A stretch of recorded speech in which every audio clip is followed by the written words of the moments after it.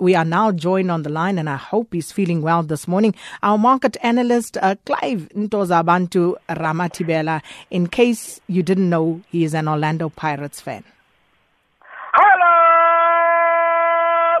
Good morning to you, Sakina, and to the wonderful listeners of AM Live. Thank you very much. And let's talk to confidence, Sakina. Why are you talking about all these other things? Can we not celebrate Mr. Khatib and leave this thing about this? What is it? No, it's not mutually exclusive, see? So, but let's talk about, are you okay? Are you okay after Pirates? I'm fine, Sakina. I'm strong. No, that's good. I'm really good. I'm really happy that you are feeling good. Okay. Oh my goodness. If I was any lighter in skin, I'd be red now.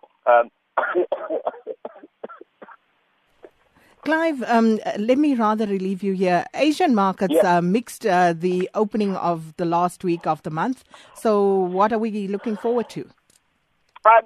We're thinking that there's a lot of things that can be done differently, Sakina, in terms of what people are doing to weigh in on the Asian market, specifically on the equity space. It has been an interesting week last week, and we thought that maybe this week things are going to relax a little bit. And that's what we're seeing at the moment as I'm speaking to you. Very, very sluggish results coming in. You can see the markets are not necessarily going up or down. They've been doing that in actual fact for the last about 2 hours. Asian markets are mostly higher though today as the dollar strengthened against most Asian currencies. The Japanese benchmark Nikkei 25 index, that's also up 1.16%.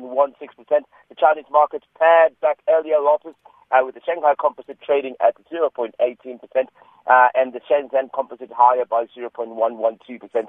So what is it that people are looking at this week? They're looking at seeing how people will still respond to the Fed decision that's apparently going to happen next month, which is the fact that they will raise interest rates. So not a lot of things happening, a lot of especially institutional investors weighing in their advantages, and maybe because this will be priced in as a risk, there is very little that you can see on the markets, on the equity space this morning. So I reckon what's going to happen is people are going to be holding on until they see what happens at the beginning of June, and then maybe we might see some activity after the decision that the Fed will make. Clive, let's talk briefly about what's going on in Japan with the sales tax hike stalls, and that's for 2.5 years. So what does it mean for the Japanese economy? But Sakina, why are we talking about Shinzo Abe when we are... Oh, by the way, he's Kaiser Chiefs now. Okay. Anyway, let's get into it. Right. Japanese retail sales came out this morning, Sakina, and they stalled. They were down by 0.8%. And we know the reason why, because Shinzo Abe has been speaking about delaying of the sales tax hike. And that was supposed to happen. Remember, it was supposed to happen April this year, and then it was stalled until for 18 months to next year. And now still we're not sure if they're going to actually implement it. Why would retailers respond negatively to this? Because raising sales tax obviously means that they will make better returns if their things are if they're able to make a bit more of an inch of interest more than what they're making currently. So those retail results just shows you that your guys who are in the bulk in the retail space were expecting this sales tax to go up sooner rather than later and actually create a little bit of a stimulus. Most of them actually have put the prices into their risk barometer, so to make sure that these things actually do happen. But what worries me is that sales were unchanged in April from the previous month, and the government report also showed that things that were looking positive in the previous year are now starting to look a little bit somber. And the median forecast of the Economic Survey shows that this actual confidence itself has gone down by 0.8%. We know that Abenomics has gone into Abenomics 2.0. You know, that's the new one now. 2.0. I don't know, Sakina, if it has to do with the tool. I don't know. But it is the new one. You got jokes. It is what they're calling it. So we are hoping that he would be more confident and will actually inspire more spike into the economy by making sure that he gives an actual date of when the sales tax will actually take place.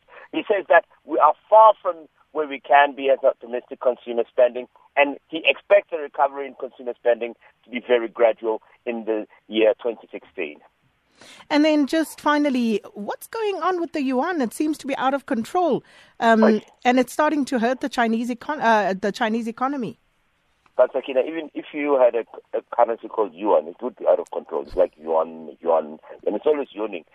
Anyway, let's talk about the yuan, Sakina. What has happened over the last 2-3 months is that people have fallen out of favor with the yuan. Remember, currencies like the yuan are very unpredictable, especially when the government can decide at any time to depreciate or appreciate its currency. However, they have gained some favor with regard to trading numbers, especially when you look at tradings between India and China as well, particularly within the BRICS nations as well. They've been trying to use that as a gauge for them to do their expenses. However, with it being so unpredictable, it has created a little bit of a problem with its other peers, especially in the emerging market space. And what we're seeing now is the yuan actually spiraling right out of control. Even the British pound is actually preferred now to the yuan, which is a very expensive currency, by the way. If you're looking at trade numbers, you'll see that it is a very tricky currency to use. So people are preferring that instead of the yuan now. So, Sakina, what does this mean for us as South Africa? It means that we still have a rand that is swinging left to right at some point in time. We're sitting currently, as I speak to you, at 15 rand 76 cents to the US dollar. So it means that we might start seeing actually within the BRICS nation people actually utilizing the rand as opposed to the yuan, which has been favored to actually do trade, which is positive. And I'm hoping we might see some of this positivity in the next couple of months when we see the rand actually strengthen from where it is currently. So I'm thinking that will spike the usage of the rand instead of the yuan, because now the yuan is looked at as a very, very unpredictable currency. Just Nati Grootboom says, please go and have some sugar water, Clive.